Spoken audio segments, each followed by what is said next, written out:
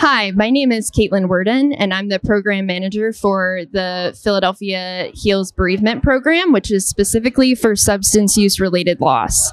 So if you have lost somebody to an overdose or anything related to drugs, then there are a few things that I want you to know.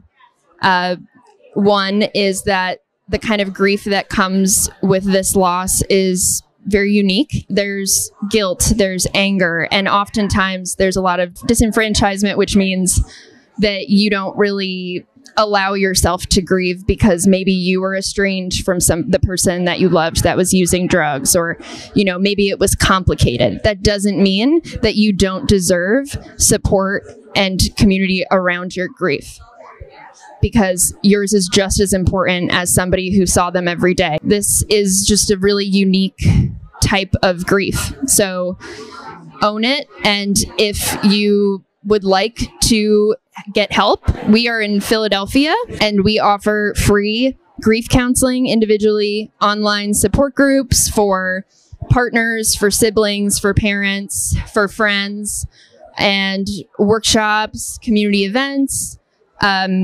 You can visit us at www.philly.gov/grief support.